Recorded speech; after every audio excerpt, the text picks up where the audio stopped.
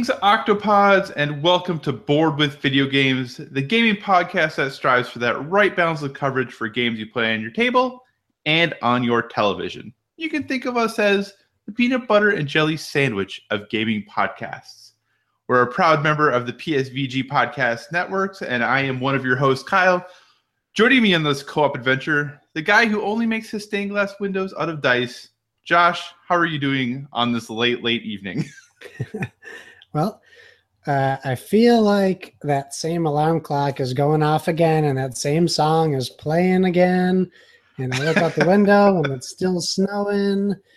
And I'm stuck waiting for this stupid groundhog to show his face. Yes. And I'm peanut butter. I'm peanut butter, by the way. You are peanut butter. Creamy butter. You are the nice, creamy peanut butter of the podcast. Yes. So this is attempt number 2 for us for the podcast, but you all wonderful listeners are so dedicated. We said, you know what? We had some issues with the first go around. We're going to do it again.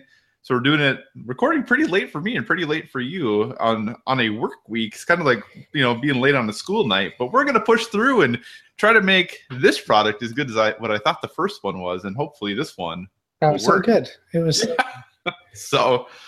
So anyway, we appreciate you all joining us, and if we're a day or so later than usual in posting, that is the reason why. So again, thanks for joining us this week. If you have any feedback, questions, or suggested topics, always feel free to hit us up at Board with VG on Twitter, or check out the awesome stuff Josh posts over on Instagram with all the games he's playing, also at Board with VG. If you don't want to tag us directly and you just want to jump in with the hashtag Board with VG, please go ahead and do that. We like to check that out, see what you're all playing, and kind of make a really sweet community who likes playing games in all sorts of varieties. And if you have not caught on yet, obviously board is spelled like a game board, B-O-A-R-D. And what Josh seems to be a story for us. Week 1, we had some technical issues. Week 2 was pretty good. A spot here or there. We're on week 3.1 right now. That's why I'm calling it as 3.1. So why don't you go ahead and give us a brief recap of Sagrada, which you talked about week 1, but nobody could really hear. So why don't you give us a brief recap on that game, as maybe anything else you've been playing on the table this week? Okay, here we go again. Let's see. For the third time. So it's for the third time, and I bet it's still as wonky as the first 2 times. All right, so Sagrada. Beautiful stained glass window building game. 2 to 4 players? Yes, 2 to 4 players. Everyone gets a game board that is designed to look like a stained glass window. You have a design throughout the whole board except for the bottom, where you have a squared out grid that is blank upon opening. What you'll do is insert these game board cards and think the code names. What's the word when you're on code names? Clue giver? I think that is correct, yeah. So think code names clue giver board that you're looking at where it shows a grid, except this grid is showing you how you are going to build your stained glass window with colored dice. So on your board, you can have white spaces, which indicate you can put anything on them. You're going to have spaces that have a number on them, which means you have to put that specific number, but it can be any color. And then you will have colored squares, which means you have to put the specific color on there. You start from a corner of the board and you have to work from the first die you place outwards. You can't just place die wherever you would like on the board. And what you need to do is fill your stained glass window. You cannot put 2 numbers alike together, so unless it's diagonal. So you can't have a 2 and have another 2 horizontal or vertically from that number. Same goes for color. You cannot have a red and then put horizontally or vertically a red. So it has to be diagonal or a different color. That being said, if you put down a red 2 and you try to put a blue 2 above it, that is not going to work. As you progress through the game, there will be tools at your disposal, so to speak. There are tool cards, and those will cost gems, which you get based on the difficulty of the window you're trying to build. So if you choose the hardest difficulty at 6 gems, you will get 6 gems. You can then use your gems on these tool cards. And the tool cards will be anywhere from turn your die to the other side, or increase or decrease your die value by 1. And there are many other variations. And that will help you with your strategy, because how it works is the starting player will take a set number of die out of a bag, roll those die, and that's your die pool. Think Seven Wonders card drawing, but your dice drawing. Drafting, sorry. Then you also have a hidden victory thing that you're going for, which is typically the sum of all your blue, sum of all your yellow, depending on the card you get, dice on the board, which really can wonk your strategy up a little bit if you keep trying to get those blue die to meet your secret goal. You may end up not having enough spaces to put down the dice you need because you put too many of the same color in one area, or you weren't paying attention to the numbers on them. That's where the game gets tricky, because if you or your opponent or opponents notice an illegal move, no matter at what point in the game that is noticed, those die, can be multiple, sometimes it's just one, are removed from the game, and you cannot replace them. So at the end of the game, after 10 turns are taken, you will lose a victory point for every blank space in your window. Which, so this game it's fun. I think, I didn't say this before, but it's considered a family game, and I say absolutely play with your kids, but make sure you're all choosing the lowest difficulty window setup. It's also great for a challenging 4-player adult game. All 4 of us, the first time we played with 4 people, we picked 6 difficulty windows. I think my wife picked the 3, but most of us picked the 6 difficulty, and we played through that. It was great. I had a blast. Like I said before, it used to be hard to find. I did see some at my local Barnes & Noble. I think Kyle said he saw the same. Indeed. It's a great, affordable price, and if you're like me, if you have a membership, which you should get if you don't, because I get 20% off coupons multiple times a month. They just started sending out 15% off coupons. I got like 3 of them in my email yesterday. So take advantage of those. Go down to your Barnes & Noble, pick up Sagrada, and love it. If you don't, I'm not doing my Mass Effect guarantees anymore, so just stuck with it. We will be talking about that Mass Effect guarantee later on this episode. Oh, good. That being said, that's pretty much it for Sagrada. If you guys have questions, just tweet at me or even DM me if it's a long question. I'm happy to talk about it. I really like the game a lot.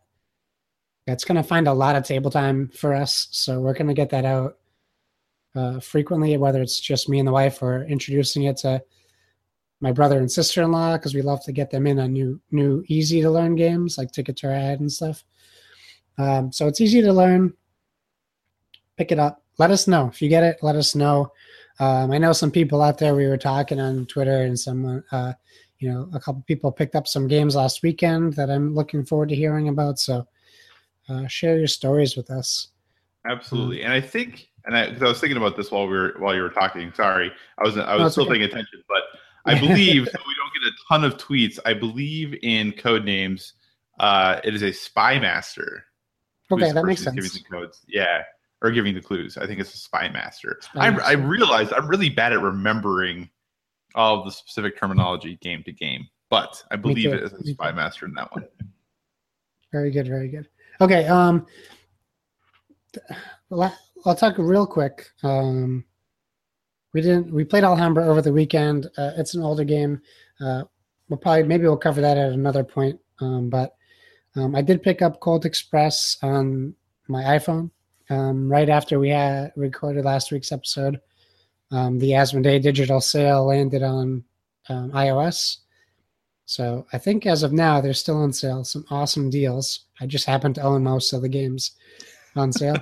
But I picked up Colt Express. I really enjoy it. I haven't played the physical board game. Just to give you a quick synopsis, and maybe I'll get into more detail because I plan on picking up the physical game. And maybe Kyle and I can both go into it because I know Kyle has it. I do. They do add a story mode to the game, which I think is cool.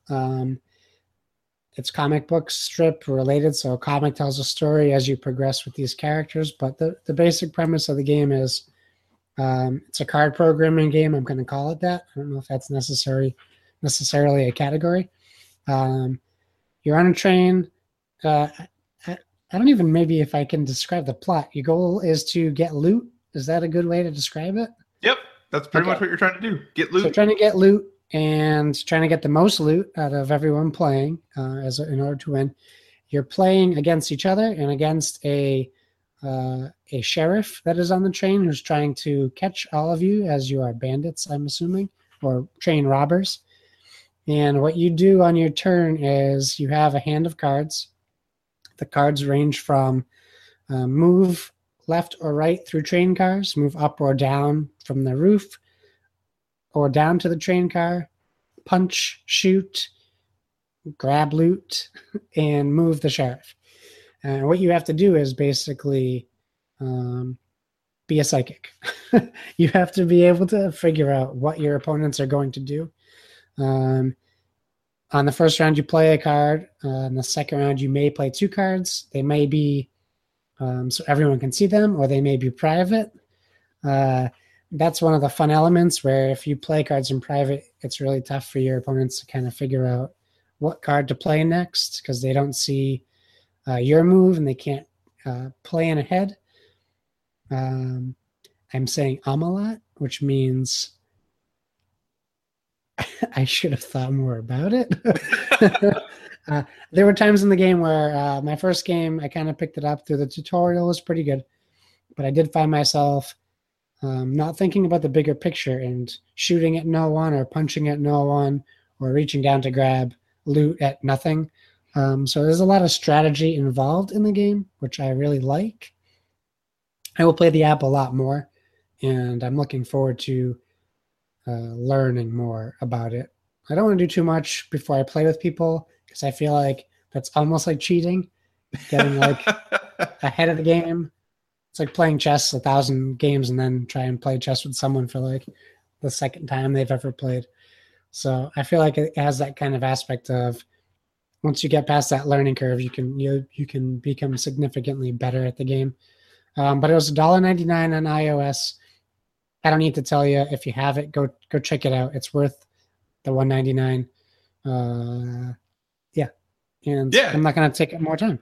So it is a great game, and I think, and it does have there's variable player powers. So depending on which character you are, you can do different things. And the reason it's so hard is not only do you not know what other people do, but like if somebody punches you, it moves you over a train car. So now you're suddenly not where you expected to be when you had planned your actions for what to do, and it's a lot of fun. The physical version, the setup, the first time you put the game together is a little taxing because they're actual 3D train cars that you have to kind of build out of cardboard. So setting it up took a while, but it has a cool presence on the table. Has a lot of random things that you have to build that don't matter, like some cactuses and some rocks that don't do anything. They just add, atmosphere to when you're playing the game. But maybe once you get the physical version, we'll do a deep dive and talk about Colt Express. I have to get the expansion because I enjoy the game for sure. Nice. But the big game I'm going to talk about this week, or the game that's on my list, is a game called Aquasphere, published by Tasty Minstrel Games. This is a game that is designed by Stefan Feld, and if you're familiar or play a lot of hobby board games, that's a name that's immediately familiar. If not, Stefan Feld is kind of the master of a style of game that is lovingly by me referred to as a point salad game. And basically that means that anything you do in the game, you get points for.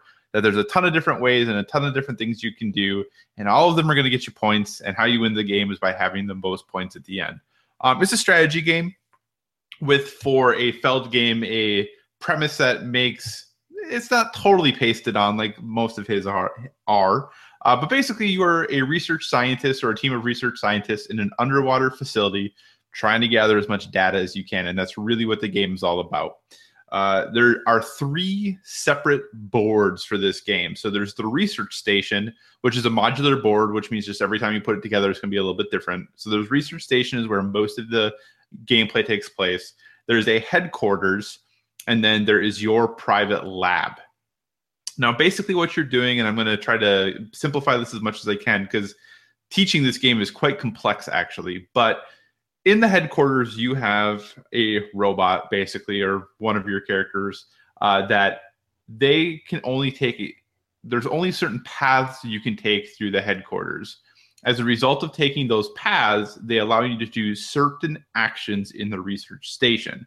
So if you want to maybe mine some crystals or study some octopods or expand your personal lab or get some extra worker bots, you have to take the right path through the headquarters to get the proper actions in order to pull them off in the research station. And then the research station has 6 different pods in it. They all have the same actions in them. However, some of the pods are going to be a little more lucrative in your ability to, when you do those actions, you might get more resources out of it. There might be a very specific lab expansion you want that's only available in one of the pods. And every time you set the game up, that is completely random. As well as between each round, the actions location and the headquarters that you're moving your person through change.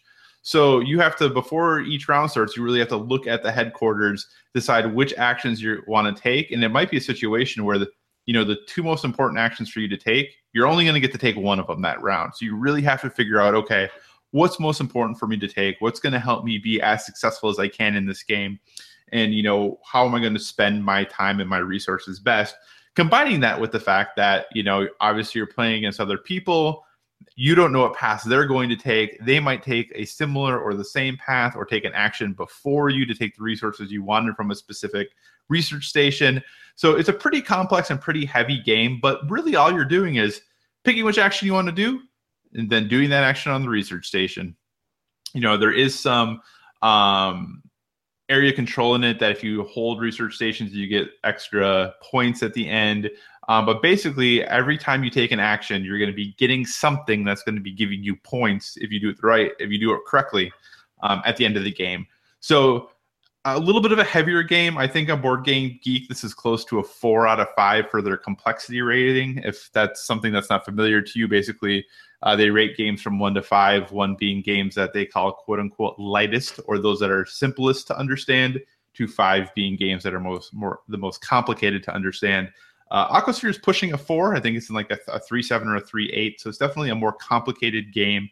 If you have played other Euro style games, if you've played a Lords of Waterdeep or something like that, this might be a nice next step. It's not as complicated as a Feast for Odin or Caverna or anything like that. But there's definitely a lot of things to kind of figure out while you're playing this game. And the cool thing is since the variable setup, because of variable setup, every time you play, it's going to be a little bit different. And from what I've played, it seems to be there are multiple paths to victory that are all legitimate. It doesn't seem like there is one single best strategy in the handful of times I've played it at this point. There might be. I just haven't found it yet. So if you have enjoyed other Stefan Feld games, I would recommend it. If you've never played a Feld game, I think it's an okay one to get in on. It's not his favorite of mine, but that is Aquasphere from Tasty Minstrel. What do you recommend to start for the Feld games? Oh my gosh, I knew you were going to ask me that as soon as I said that. Stefan Feld, for me, I enjoy him as a designer a lot. I enjoy most of the things he did. My favorite game from him is probably still Trajan is my favorite. I think if you were going to get into one from him, I think Bruges is probably a good starting point as far as complexity goes. That's probably an easier Stefan Feld game, and people tend to. I think it's a pretty highly rated as far as people really seem to like that one. I would probably say Bruges. I feel like this is about as complicated as like Bora Bora is. Okay. So I don't know if you ever played Bora Bora, but I would put this in a similar weight category. But yeah, I think Bruges is probably, off the top of my head, a really, really good place to start if you're looking to get into a Stefan Feld game. Okay, sounds good. I think they're doing Learn and Play for Trajan at PAX Unplugged. So yeah, it's really cool because it's a Mancala for all of your movements. So you have to like plan like super ahead of like, oh gosh, how am I gonna do this Mancala to like pull these out so I can do that action. So it's pretty complicated as far as, you know, not only are you just trying to play Mancala, but then I think the 8 colors or 6 colors that are in the game all do a different action. So nice. Yeah, if you can have somebody teach it to you, way easier than learning by the rules, that's for sure. Very cool. Very cool. That's exciting to hear. Cool. Let's get right into the topic then. Moving right along. Now, I'll tell you what, before we even get into this, I was thinking about this all day. This was my job. I would be terrible at it because I was already like, I don't want to do this again. Really? You didn't want to do this again? Because I was like, you already heard it. I won't be getting the same things if you want. I almost did change. I almost changed the whole thing. All right, so we're going to talk a little bit about this. Reportedly, if you guys have probably seen this. I don't think it's a secret anymore. If not, Sony Pictures is currently talking to whoever they need to talk to about adapting Catan. I'm going to do this again. Let's just see. I'm not going to think about it. Whatever I say, just in your head, think SNES. All right. So they're opting. They're gonna make Settlers of Catan a movie. Sorry. Slow down, Josh. Breathe. So being that Kyle and I are the board game and movie experts. Sorry, Nathan, but you don't love board games, so we don't need to talk to you. And we have a podcast that we are talking on right now. We're going to go ahead and we're going to pitch you our Catan movie. I also thought about changing it to a Chris Catan biopic. And that would be my joke. But I didn't. Okay.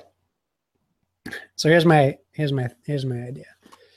Catan, the movie. We don't need to go by Settlers of Catan. That can be the sequel or the prequel. Directed by Paul Thomas Anderson, who, if you're on your YouTubes or on your IMDb's, has a new trailer out starring my same star, Daniel Day-Lewis. Mute my phone. That is exactly like last night. Yeah, it knows exactly what's going on. All right, so I'm picturing Daniel Day-Lewis. Here's what I didn't do last time. I want you guys to picture No Country for Old Men, There Will Be Blood, that kind of setting, even like a Westworld vibe, very dry, desert, oasis type place, because we're going to be in a seafaring town. So here's my plot. Marlowe, played by Daniel Day-Lewis, is a farmer with a particular set of skills, swindling simple-minded people into unfair trades. In the midst of Marlowe's travels, he finds himself in the seafaring town of Catan. We can hash out how he gets here in more detail during the rewrite phase. At least that's what I have written down. Maybe we don't need to rewrite this. I mean, they made Waterworld. Someone had to have said, we need to rewrite this. That's true. And it never happened. While in town, with his supply not far behind him, that's how he's going to get his things. Marlowe begins to talk with the simple people of Catan. Think Deliverance people. I keep saying simple. I don't want to insult anybody. Think Deliverance. Hesitant to trade 2 of their sheep for 1 of his wood, these folks discover Marlowe's special skill, pestering. Pestering to an insane level. Marlowe will dig in and set up shop, pestering every waking hour. 2 sheep? How about a sheep and some clay? Eventually, these people will become the Settlers of Catan. So how are you going to incorporate the Monopoly card? Yeah, I know. I didn't include largest army either. Or the spy, even though I was wondering if you were going to incorporate the spy from yesterday. I had 24 hours to think about incorporating the spy, and I did not. or so you know what? This is the prequel. There's no army. There's no money for a monopoly yet, so we don't have a monopoly yet. Maybe all that's going to come in once we have to deal with all these people settling and what their life becomes. That'll be the sequel. We're just looking at drinking milkshakes and trading sheep for wood. That's what we're doing. Who doesn't like trading some sheep for wood? That is for sure. Well, sir. So yeah, enlighten us on your movie. So I'm gonna change this up for you a little bit, just so that it's not. I'm not changing any of the director or anything like that, but I'll change the intro scene for you to try to give you something new to picture in your mind. Okay. So you've seen the movie Gladiator, right? The one with Russell Crowe. Yes. Yeah. Okay. You know how there's the scene where he's walking through the field and he's kind of like running his hand through the wheat? Yeah, right as he's like discovering his dead wife and child. Yep, exactly. So picture that scene, but without the dead wife and child.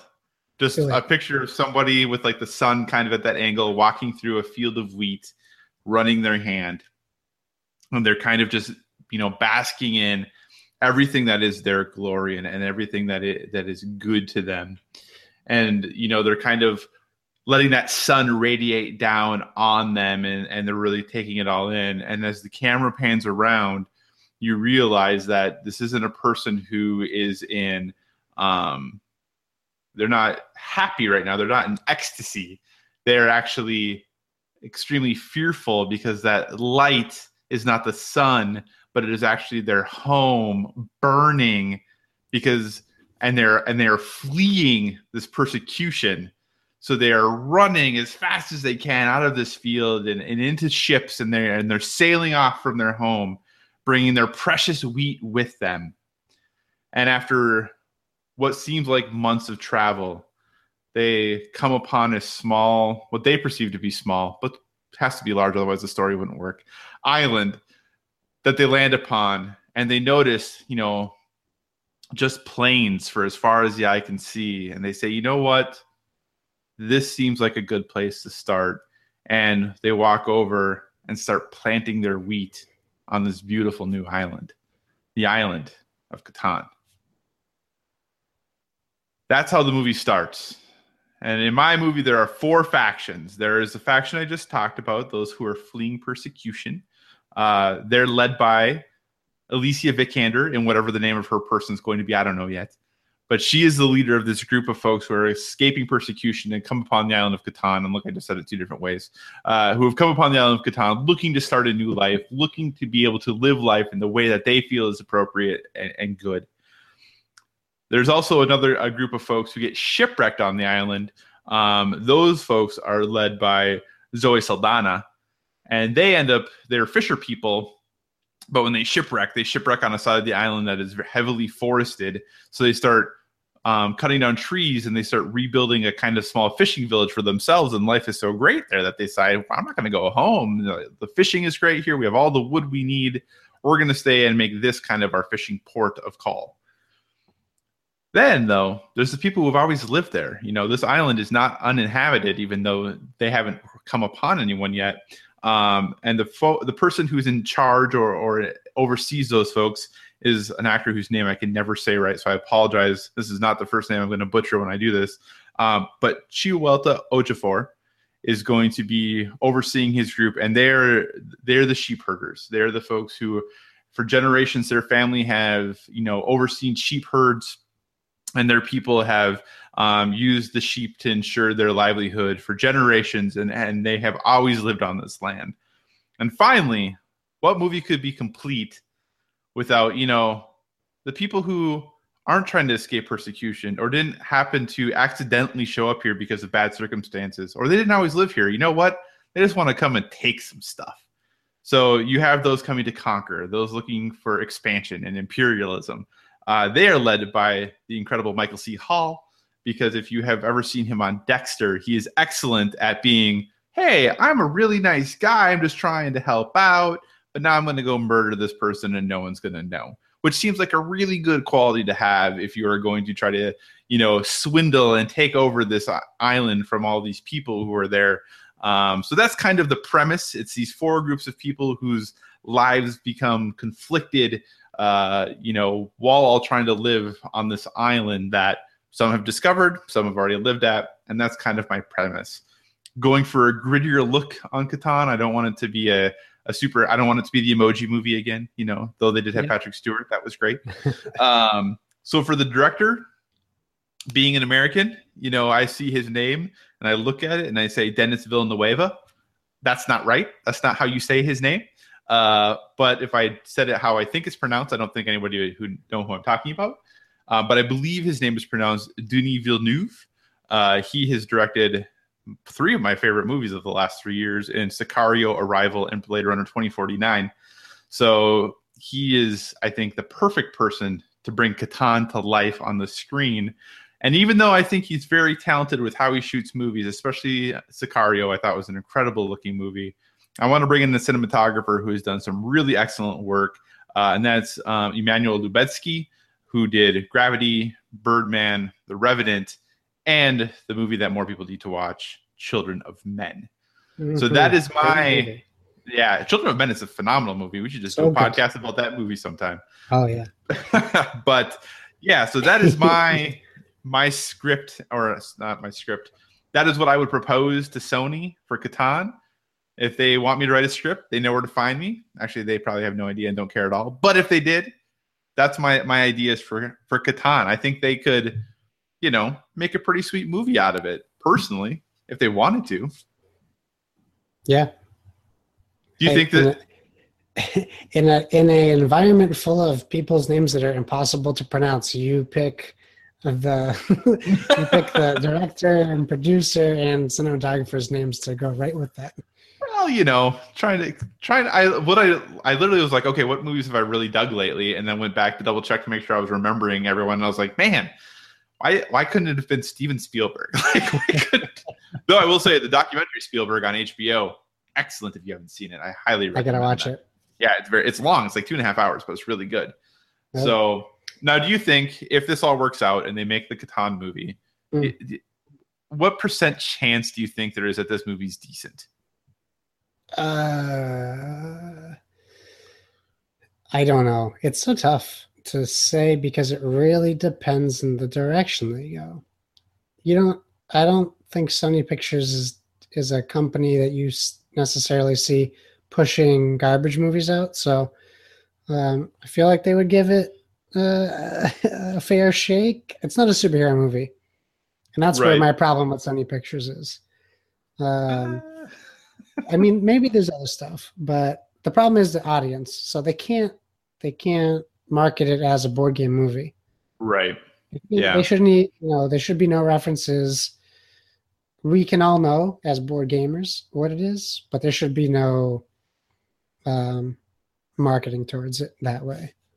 So what I hear you saying is you are super, super stoked about Jumanji: Welcome to the Jungle. No, I'm not. Good call. That's just a cash grab. You're right.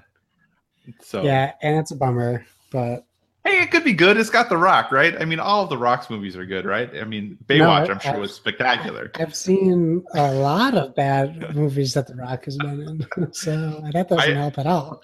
I agree, but he's still very charismatic, even when the movie isn't very good. So, yes. All right. Well, I think that's probably about it for that. Do you have any other thoughts about Catan at all? No, except I need to play it more. Do you, though? Do you really need to play it more? I really love it. I really do. It's one of my favorite games. And I don't have any expansions. I have the 5 to 6 player expansion. Mm-hmm.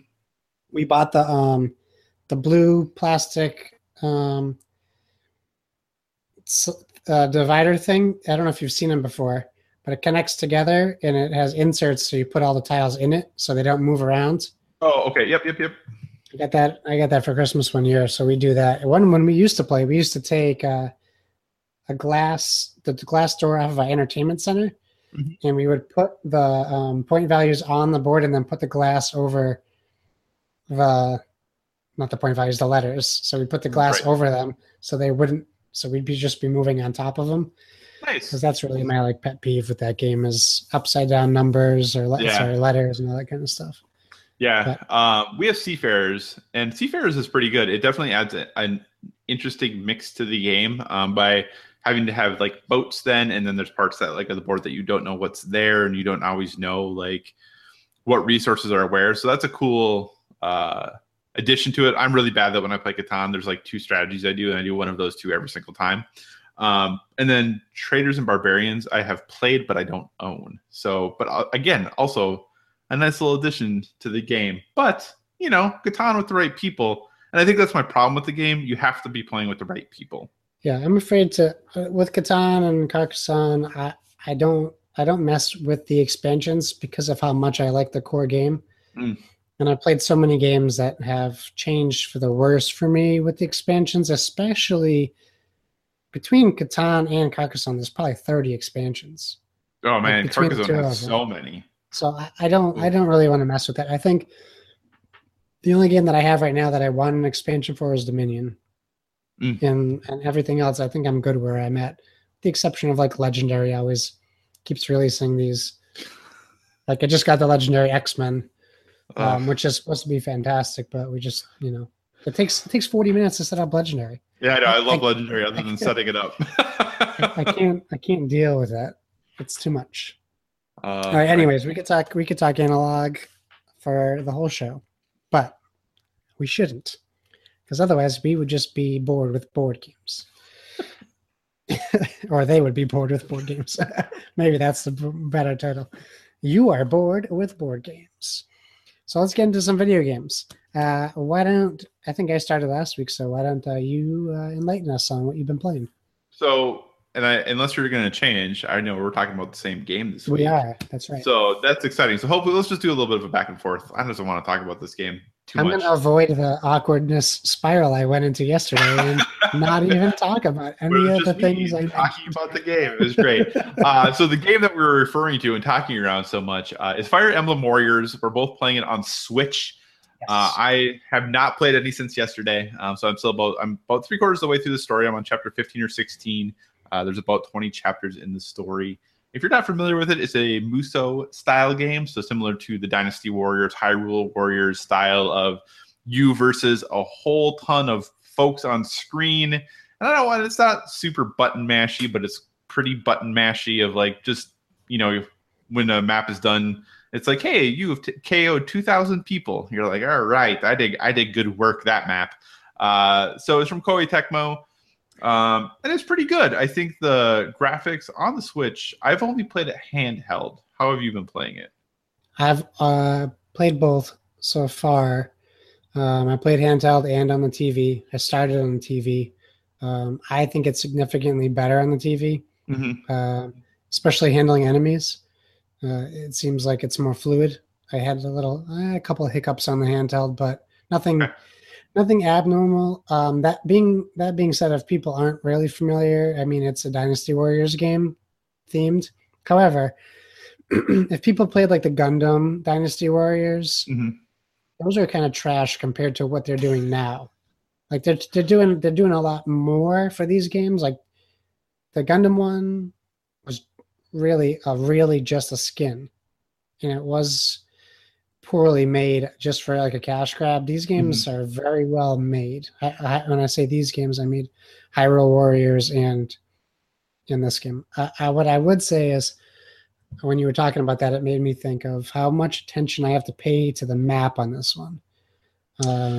Because if you don't, you start losing allies. And they do give you that ability, which is famous in Fire Emblem games, where you can change, where you kind of customize your difficulty when you start.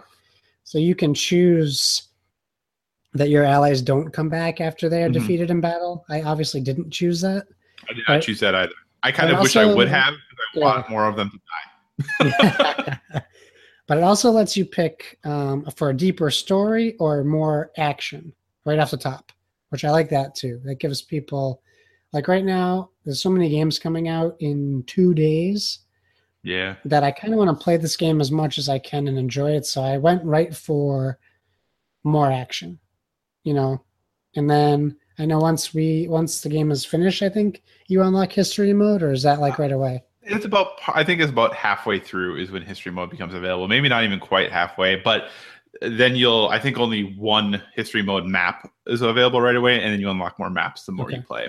All right. And that's really, I think, where I'll spend them. Like, I think Donnie at PSVG finished the game. I think he said in 18 hours. Yep. Story mode, and he probably cruised right through it. It's probably no replays. I bet he didn't die at all, which is good. I haven't died yet, but I haven't played as much as you have. You must be right near the end then, right? Yeah, I'm pretty close. Like I said, I think I have 4 chapters or so left. I was actually going to finish it today, and I just didn't, or try to finish it today, and I just didn't quite get around to it. I'm enjoying the process of playing it. I think the story. I'm not super. I know of Fire Emblem, but it's not a series I've really ever played. I had a 3DS and stuff, but I never was into it that much. I played my Vita far, far more, and now the Switch is the Vita that I always wished the Vita had been. So I'm playing my Switch way more, which is why I think I had it docked when I first got it for probably a week. And other than putting it in there to charge, I don't think I've played anything on the television probably since the first week. Everything else has been handheld. Yeah. That's just the way I prefer to play it. I play my Switch if like the wife is watching something on our big television, or if I have, 10 minutes between things that I'm just going to pick up and play my Switch quick. If I'm sitting down to dig into something, I'm typically still playing on my PS4. We'll see if that's true when Mario's out in a couple days. But yeah, the story I don't think is super great. I think it very much is like, hey, basically long and short of it is characters get ripped into this dimension because of some baddies that are here, and you play one of 2 twins, and then you're fighting to go save your kingdom, and you run into all these other characters from the Fire Emblem universe that got pulled in here. The story, almost without fail, is, hey, we met you. We don't know if we're going to trust you, so we're going to fight. And then we defeat you, so now you trust us. But then the other people who came with you weren't there, and then they think we captured you, so now we're going to fight them. And then they're like, oh, we're okay. And now we're just going to do that with another group of people, and then another group of people, and then another group of people. Yeah. So I feel like we're basically doing the same thing over, and which I guess is what you do in these games. But the action, though, is really good. I think between the action, though, of optimizing characters and unlocking crests and giving them their weapons is a little more fiddly than I would like it to be. I appreciate there's an ability to optimize like each character. I wish there was an ability for me just to optimize everyone with one button. Yeah. That would be super nice, because so far in my playthrough, like I've unlocked crests and done this stuff, but I don't know. I don't feel like it's changed much. Maybe it has, and that's why it doesn't seem like it has, because the difficulty is seeming pretty similar from the start of the game to now. So maybe I'm getting quote unquote better, but the enemies are harder. So it's all staying kind of the same. Yeah. I've never died, but I have failed because I couldn't figure out how to unlock. There was this one specific character I had to kill to unlock this thing, and I was looking everywhere for them and I couldn't find them. And then a person I was supposed to protect died. But that only happened once. So I'm liking it. I'm definitely going to finish it. I will play the history mode here and there. I just really want to finish it before Mario gets here, because I don't know how much I'll be playing it once Mario is here. Yeah, I hear you. I enjoy it. I did not like the beginning at all. They did a terrible job at setting up the story, because they throw you right in with these characters. They don't even give you an introduction. And it's kind of like, I don't know, was it the story at the end that you're playing the boss fight or something? Or because then all of a sudden they jump you into a prologue. So like you start off with this guy who's, I don't remember, as a Crom or someone. It wasn't the main character. It was one of the Fire Emblem named characters. Right. I think. And then you do this 5-minute mission, and then they cut away, and now you're in a different kingdom, and you're these 2 kids, the brother and sister. They did I don't know. They didn't do a very good job at setting that story up. So I think it was kind of doomed to fail from the start.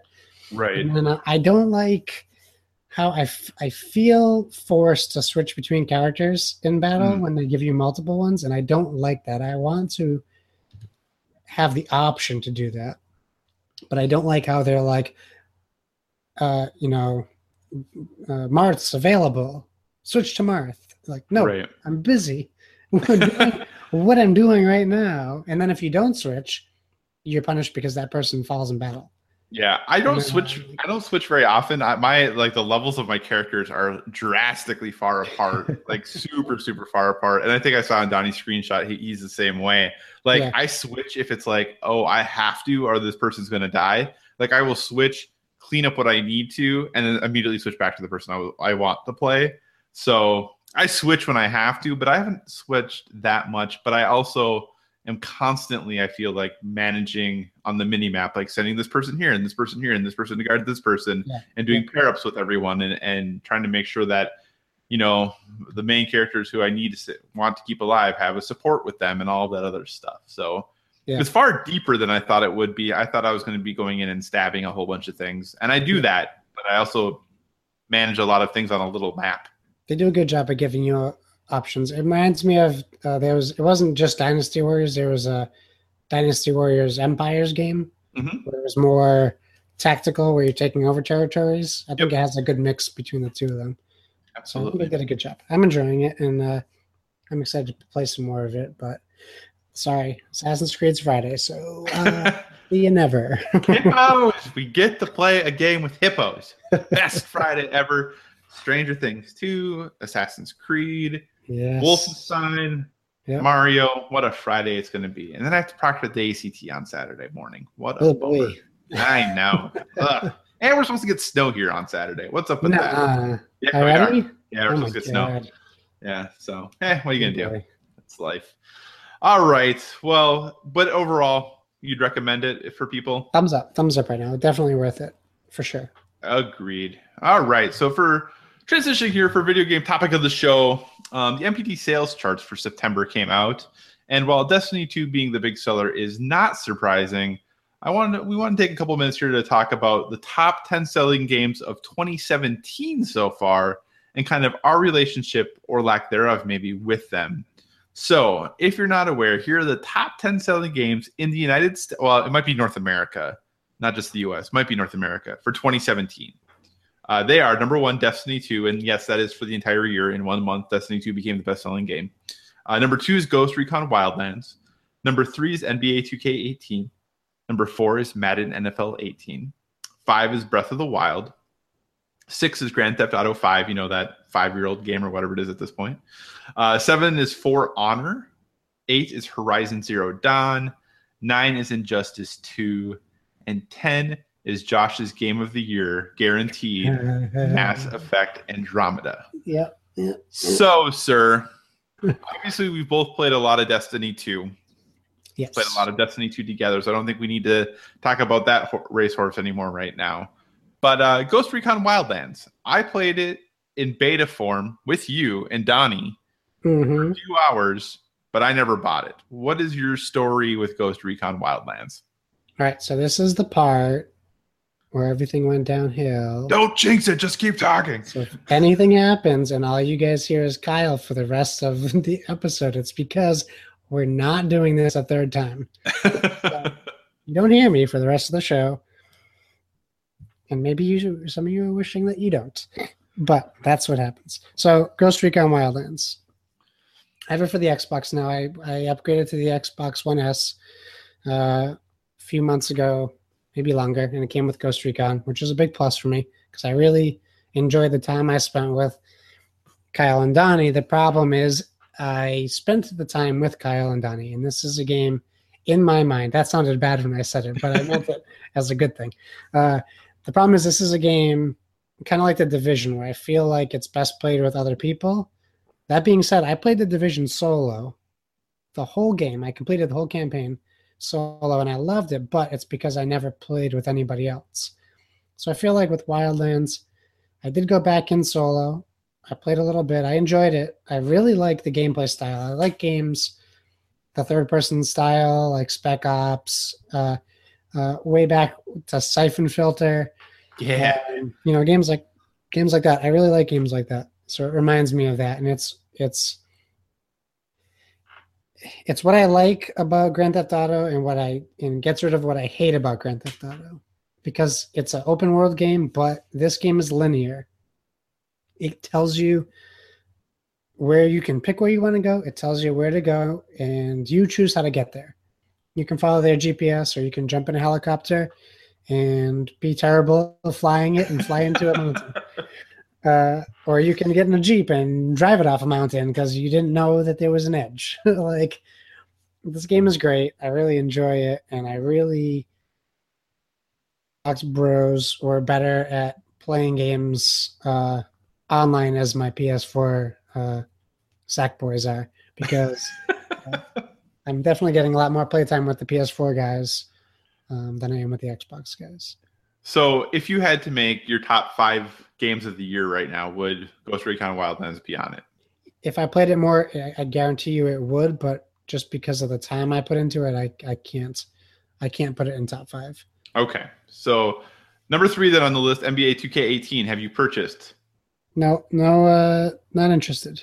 Nope, me either. Number 4, Madden NFL 18. Have you played or purchased? I have it because the second Xbox One S we got was the Madden 18 bundle. Okay. Which funny story, that Xbox One S was broken.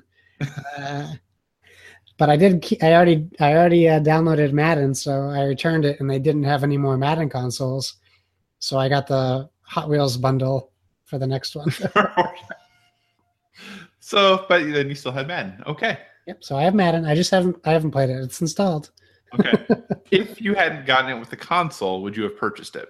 No, I probably not. I bought Madden 17 to play with all the guys. I have the 10-hour trial on EA Access. Yeah. So I would have tried that. Madden for me is a game that is the same every year for the most part. I know. Coach Mo. Sorry, Mo.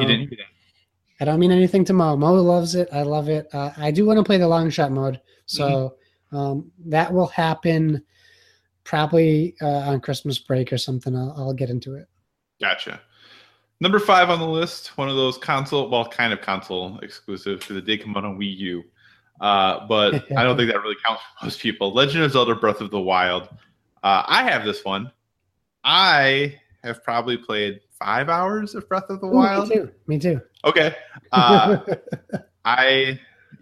This is where I already know I can probably pretty much predict that PSVG's Game of the Year will be Breath of the Wild. I can tell you for sure it won't make my top 5. I do want to put more time into it. I think it's a victim of its own hype because I didn't have it day one. I got my Switch a couple months later, and I started playing, and I was like, I don't see what's so cool about this. Now, I recognize it does some cool things. Just it doesn't, like, when I boot up my Switch, I would rather play Golf Story, Graceful Explosion Machine, and Fire Emblem Warriors before I would boot up Zelda. Not to mention Mario Kart and probably Splatoon 2. Right. So that's my thoughts. I know, like, Donnie's probably rolling over in his... I'm going to get fired tomorrow. Beth, Kevin. Yeah, I'm getting fired. Well, Kevin's not as high on it as everyone else is, but I'm probably getting fired. Yeah. But what are your thoughts on Breath of the Wild? Yeah, so I'm not... I share some of your thoughts. So Breath of the Wild is my Metal Gear Solid 5. And I'll explain it because Metal Gear Solid came out the same day as Assassin's Creed Unity and a bunch of other games. Mm-hmm. In fact, there was a Target buy 2 get 1 free sale. I got 3 games, and not one of them was Metal Gear. That's how many games came out that week that I wanted before Metal Gear. But I was a huge Metal Gear fan, so finally it hit PlayStation Plus. Yes, so now I have it. Now I can play it, and I'm very excited to play it. And that's how I feel about Breath of the Wild, except I had a day one. I got my Switch. Well, not day one. I got it like a week later. I was super excited to play it. But Horizon Zero Dawn. And I felt like everything I wanted out of Zelda, I was already getting from Horizon Zero Dawn. And then I played Zelda, and I haven't even said this out loud to anyone. I think I have come to the realization that I'm just not as big of a Zelda fan as I thought I was. That's okay. It's like going out to eat and you order when they say your eyes are bigger than your head, your your eyes are bigger than your stomach. Yeah. I feel like that with Zelda. I love I have Zelda nostalgia. I love Zelda. I adore Zelda 2 Link's Awakening, and I love A Link to the Past, but I was getting very frustrated playing Zelda, climbing this thing 5 times just to fall through a little tiny crack to my death, doing all these things that I didn't necessarily know or care why I was doing them. So I get why everyone loves it. I really do. It's a beautiful game. Mm-hmm. Their direction on it's phenomenal. I don't love the controls. I really don't. I don't love them.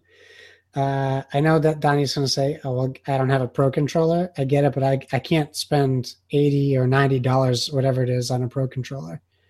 That's crazy to me. And I already hate paying $60 on an Xbox or PlayStation controller. I hate it. Too much. Yeah. I need a $30 controller, people. Come on. Anyways, so that's my thoughts. I mean, I'll play it. It's not in my top 5 for the year because I've only put 5 to 10 hours into it. Right.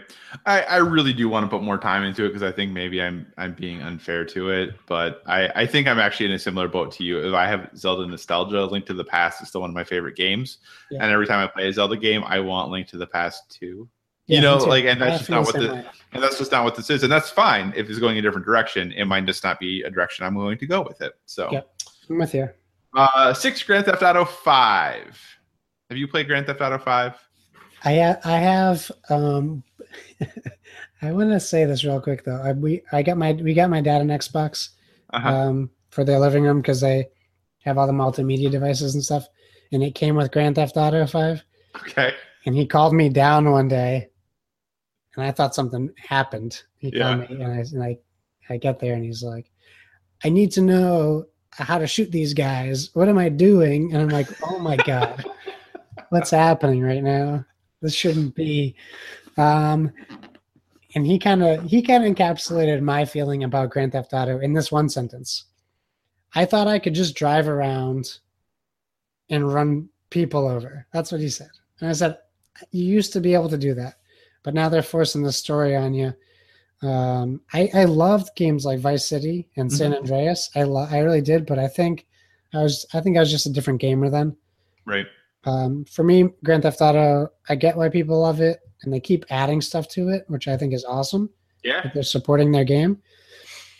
I don't have the time to put into it, and I need it to be more linear to enjoy it. Yeah, I hear you. I played this on 360, and I played the online like the month it released when it was totally broken and janky, and you could like barely get into games, and then I haven't touched it since then. So... And I didn't even finish the story. I got way into doing like yoga and golf. I just kept doing that. So that is what I spent most of my time doing in Grand Theft Auto 5. I understand why people like it. It's just never been a series that was a huge deal for me. But at the time I picked it up because I felt I had to play it to be able to be part of the conversation. Yeah. But I'm just not. But again, similar to Zelda, like maybe not just a game for me, but I get why other people like it. 7, For Honor. I played the beta and I totally sucked, so I never bought the game. Literally my story with it For Honor. I played the beta and was like, whew, this seems cool. I'm really bad at this. There's a lot of games coming out at the beginning of the year. I'm going to go back and play. I mean, this would have been just before Horizon, so I probably was playing Yakuza 0 at that point, and Gravity Rush 2. So I was like, I'm good. I don't need For Honor. How about you? Oh, sorry. Because at 1:30 a.m. yawn. I played the beta and I loved it. I didn't buy it because of all the games that were out when it came out. And I didn't buy it because I didn't know enough people buying it. And it's been on sale like a bunch in the past month or so, like half off, like $30. And I want to buy it so bad. I really enjoyed it. It's what I've been waiting for. I've been waiting for a Bushido Blade, like spiritual successor, and I really feel like it nailed down that same feel of if you never played Bushido Blade, it was like a samurai fighting game, except you don't move very fast, and it's all based on the stances in which you were, and then sometimes you can get up on a cliff and get like height on the other person. Yep.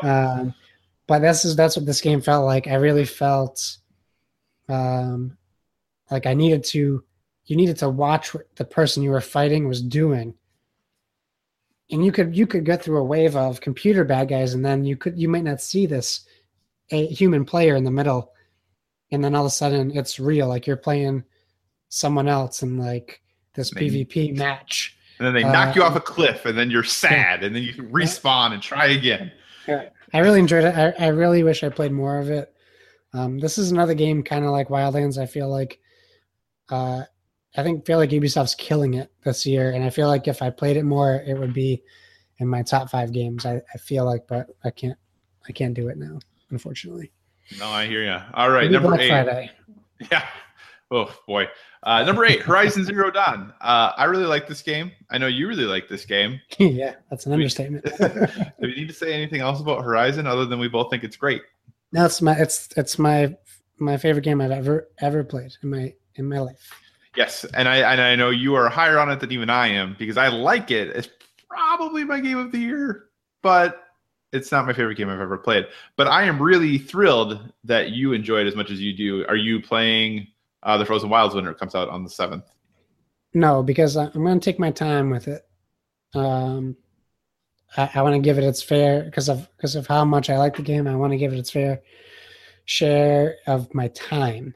Gotcha. And right now I'm trying to juggle being a dad, being a husband, being a full-time worker, and playing all these games and board games. So like, I think I'm going to take a 3-day weekend in January or February. Okay. Where the weather kind of suits the game, and I'll probably just sit down and get right into it. Awesome. Yeah, whatever Assassin's Creed, Mario, whatever is taking a backseat for me as soon as that comes out, and I will play that until I am done with it, and then I will go back to those games. So I'm stoked about it. Number 9, Injustice 2. I know we've both played this one as well. Oh yeah. What do you think? You love it? Would this be in your top 5 games of the year? Yeah, for sure. I took a break. I'm playing the mobile app, so I kind of get my fix. But I took a break because I kind of did almost everything. I got my characters that I like up to level 20 and all the gear. I didn't play through Fighter Pack 1, and I haven't played through Fighter Pack 2. I think I'm gonna jump in once Fighter Pack 3 is fully out and released. We're going to do a thing where my buddies are going to come over and we're just going to make a day of it. Gotcha. And then I'll probably continuously play it again. But I with fighting games, I need to take a little bit of a hiatus. I don't feel like I don't get the same satisfaction out of them as I do pretty much every other game. I hear you. I also, I think I played pretty regularly up through about when Sub-Zero was released. And I really haven't touched it much since then. But this is a game that when I look at Winter Break, this is a game I could see myself. It's actually still installed on my PS4 even. Like that for me is always shows my intention of playing a game. Like as soon as I'm like, meh, I delete it, but it's still installed. So I really like it. I think they did a good job. I think the numbers of types of loot, I shouldn't even say loot, currencies that there are is a little annoying. But I think it's very cool about how they have like the daily events and the weekly challenges and there's all the clan stuff you can do. Like I think all that stuff is really well implemented. And the gear stuff is fun. Like that's a fun, cool thing. It gets a little overbearing if you haven't you pop all these loot boxes and you're like, man, I have like new gear for like 20 characters that I have to go look at, or these stupid things are going to flash at me all the time. My OCD makes me click on them because exactly every single piece. But I think it is getting new gear weekly, which I really like. Every week there's new gear that wasn't in the game when it came out, so there's always new stuff to unlock. So I like that. I think that's really cool. Yeah, they're doing a great job with that one. So then finally, number 10, Mass Effect Andromeda, Josh's guaranteed game of the year for 2017. I know you played it. I still stand by that because I haven't finished. You haven't finished it yet. I can't definitively say that it isn't the best game I've ever played. So keep going with that. That's fine. You know what? I'm just gonna sit back and I'm gonna wait for that patch to come out. Yeah, I've probably put about 10 hours into it. I got to the point where I had like the ship on my own and I could like go out and kind of the game was opening up. And then something else came out. I don't remember what it was. It might have even A been good game. well, something came out A that good pulled game. me away. Actually, I think it was because I got it late. And it might have actually been Next Machina that came out that pulled me away from it. But I didn't think it was as bad as people had said it was. I was starting to get into it. I still intend to go back and finish it. It's not on my PS4 anymore, but I do want to finish that game. There's a special soft place in my heart for Mass Effect, so maybe I'm giving it too much of a leeway. But I think the reason I really did not enjoy that first planet. It was awful. It was so bad. I did not enjoy that first planet, and that kind of was a turnoff right away. But I started to like where it was going, and then I got pulled away by other things. So I do want to go back and see where that goes, and kind of flesh out those stories more and learn more about those characters. But it's not super high on the priority list for me. Yeah, it's instead of game of the year, it's like bummer of the year. Like I got my Andromeda loot crate, my big giant like $100 like Andromeda loot crate. I got all this Andromeda gear. I had pre-ordered the McFarlane Andromeda Pathfinder figure to set up next to my TV, which I canceled the pre-order on. I was so excited. I was pumped. I mean, Mass Effect is best trilogy of all time for me. And that's twice I've used all-time stuff, but I can't get enough of that story. So I was so excited to see what was coming, and I think you're right. I think that the hype train kind of like gave everyone the wrong sense of what was coming, and all these things all these bad things are happening right in front of our eyes, and no one was paying attention because they were just like we didn't want to see it, or we just assumed it was just a hiccup, or that it was something that happens all the time. So, like, obviously not everyone felt that way. Lots of people were predicting how bad it was going to be, but and bad is relatively speaking bad compared to what it should have been. Yeah, I mean, when you're trying to live up to those first three games, it's very, very hard to do that. But if you compare it to most other games, it is a good game still. It's the Phantom Menace. Well, I don't know if we go that far, but without Jar Jar. Okay, then maybe. It's the Phantom Menace without Jar Jar. It's Attack of the Clones. It's the prequels. It's just not well. The idea that they promised us was not what we got, and that necessarily wasn't in their hands. Right. But that's not what we got. And the promise of Andromeda was this next level of Mass Effect. Mm-hmm. And I think in many ways, Andromeda is less than, content-wise, than Mass Effect 3. Yeah. I think the scope of the game, we're supposed to get bigger and better, and we got Mass Effect 2 character animations, and we got Bubsy writing. Wow. I'm being extra harsh. You are being extra harsh, but I know you had high expectations. You had very high expectations. Yeah, it's sitting here. I'll play it. I have to play it because I'm not a Mass Effect fan if I don't play and finish that game. So, yeah, I think my expectations were a little more tepid because I was one of those people who was a little worried when, the game was supposed to be out in 6 months and we had barely seen gameplay, which I think there's a difference between never talking about a game and being like, hey, it's coming out, and you show us a trailer is very different than everyone knows this thing is happening and we just don't see anything. So that's for me where I was like, maybe it'll be great. I was hoping it was going to be great, but I had dialed back my expectations. And I think that's why, as a result, I enjoyed what I played. And like I said, I do want to get back and finish that game. We'll see if it happens. I did a dumb thing and bought the Witcher Complete Edition for $20. So, so we'll see about that. Anyway, to wrap this up before we finalize this, obviously, we've mentioned multiple times now that this Friday big day. We have Assassin's Creed 2, we have Wolfenstein 2, we have Mario coming out, and on the horizon, we still have Call of Duty World War II, and we have Battlefront 2. How, of those 5 games, and maybe Shadow of War or something like that might get in there, but of those 5 games, how many of those 5 do you think will end up on this top 10 best-selling of the year list? I mean, it's a no-brainer that Call of Duty is going to hit that list. Mm-hmm. Unfortunately, that's where we're at. They don't have, and this isn't a dig on Call of Duty, but the problem that we're having right now is they don't have to put out a quality game to hit that, which I think is kind of a bummer. I think the game will be good, but I think at the state we're at, people are going to buy Call of Duty. It's always going to be on that top 10. Yeah, probably. I don't see Star Wars hitting it. You don't think so? I don't. I think Mordor's going to hit it for sure. There's enough of a following, I think, and people are so much positive buzz about it. But there's so much negative buzz around Battlefront 2 right now. Yeah, but if you are, and I hate always using the term quote unquote like average consumer, but if you are, mom or dad or whoever who doesn't follow the industry like we do, walking into a store for the holidays and you see Battlefront 2 sitting next to Shadow of War, which game are you going to buy?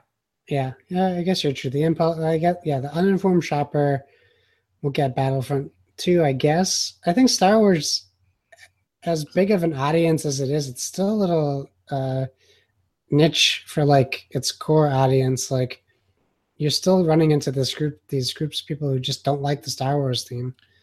Yeah, true, but like for Shadow of War, like there's not even like Lord of the Rings branding on it. Like if there was Lord of the Rings branding on it, like you're really not gonna, and because I don't really think there's much of that on it at all. So yeah, you're right. That's a bad comparison. I don't know. What were the other games? I already forgot. And then obviously Assassin's Creed, Mario, and Mario's going to be on there. Mario's selling consoles for sure.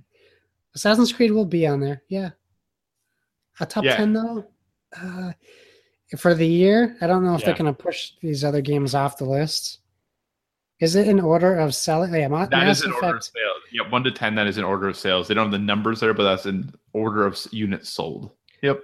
Yeah, I guess I could see maybe the bottom 3 getting bumped off. It's a bummer Horizon will be bumped off, but I could see Mario for sure, Assassin's Creed for sure, and I think Call of Duty for sure. I think the rest is kind of a wild card.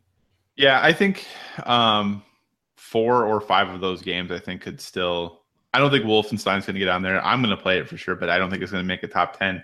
But I think, and I don't think Shadow of War will either, but I think Mario, Call of Duty, Battlefront, and Assassin's Creed all easily could, pushing, and then I think Zelda will continue to sell more. Horizon might get a fighting chance to pull in at number 10 because they have that Game of the Year edition coming out, but it's not coming out until December. They can do a bundle maybe? That might help. I don't know if they're going to do a bundle. For the console? Yeah. I mean, who knows we'll see for Black Friday. Who knows what retailers will put together. Yeah. But I think 7 through 10 for sure could be bumped off this list. And then we'd have those 4 games coming in the last 2 months to shake this out a little bit differently. So for sure. Yeah. What are you picking up for Friday? Are you picking up just Assassin's Creed? No Mario Day one, eh? I want Mario, but financially, Financially, we're trying to be smarter. I'm really bummed because I traded in games at GameStop, and then today they put out 40% bonus towards Assassin's Creed. Oh no! So I could have got Mario and Assassin's Creed, and I guess Mario's not out of the question, but Mario, Pandemic Legacy Season 2. Yeah, no, I hear you. So I definitely hear you. And I don't even know if I'll be getting that right away because we might just pick it up at PAX in November. Although, I mean, there's no reason to not get it now. I'll probably just get it this weekend. Well, if you're not going to play it, though, Well, I'll make sure we play it. We start it. What about you? I might buy all 3, maybe. It'll be Assassin's Creed and Mario for sure. Those 2 are definitely pickups. Wolfenstein, I want to pick it up just because I want to support them, but I know, I feel you. I want to get Wolfenstein and Doom. I want to get Doom on the Switch. Yeah, I have Doom on PS4. It's pretty darn good. I had it on Xbox, but I traded it in, maybe.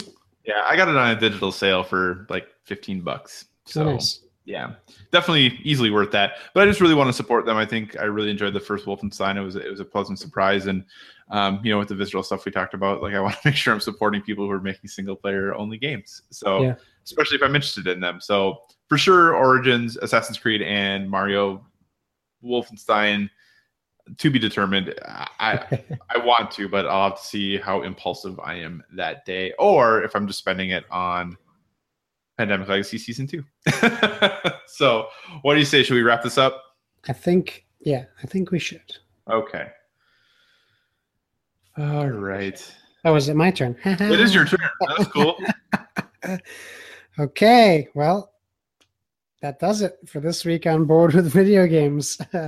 Thanks for joining us. And remember, social media at Board with Video Games, and it's at Board with VG, BOARD.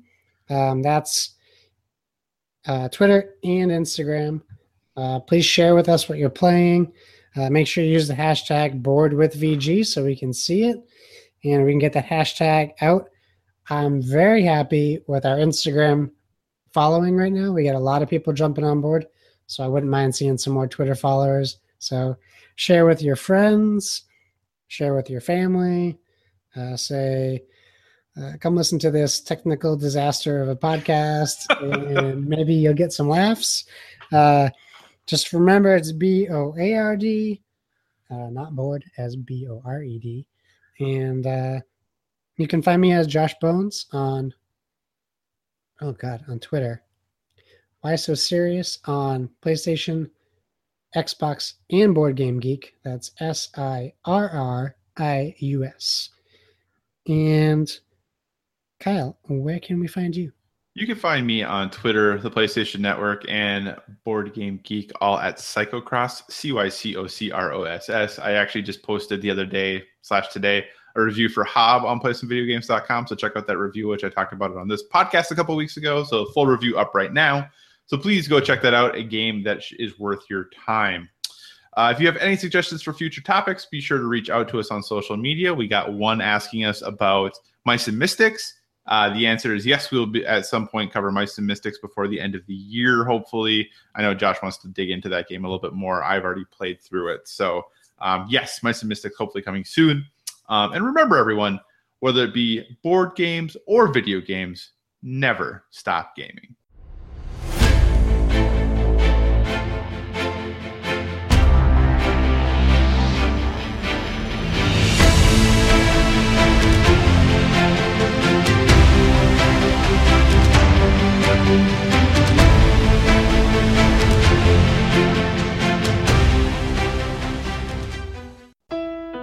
This has been a production of the Play Some Video Games Podcast Network. Find more great content at PlaySomeVideoGames.com.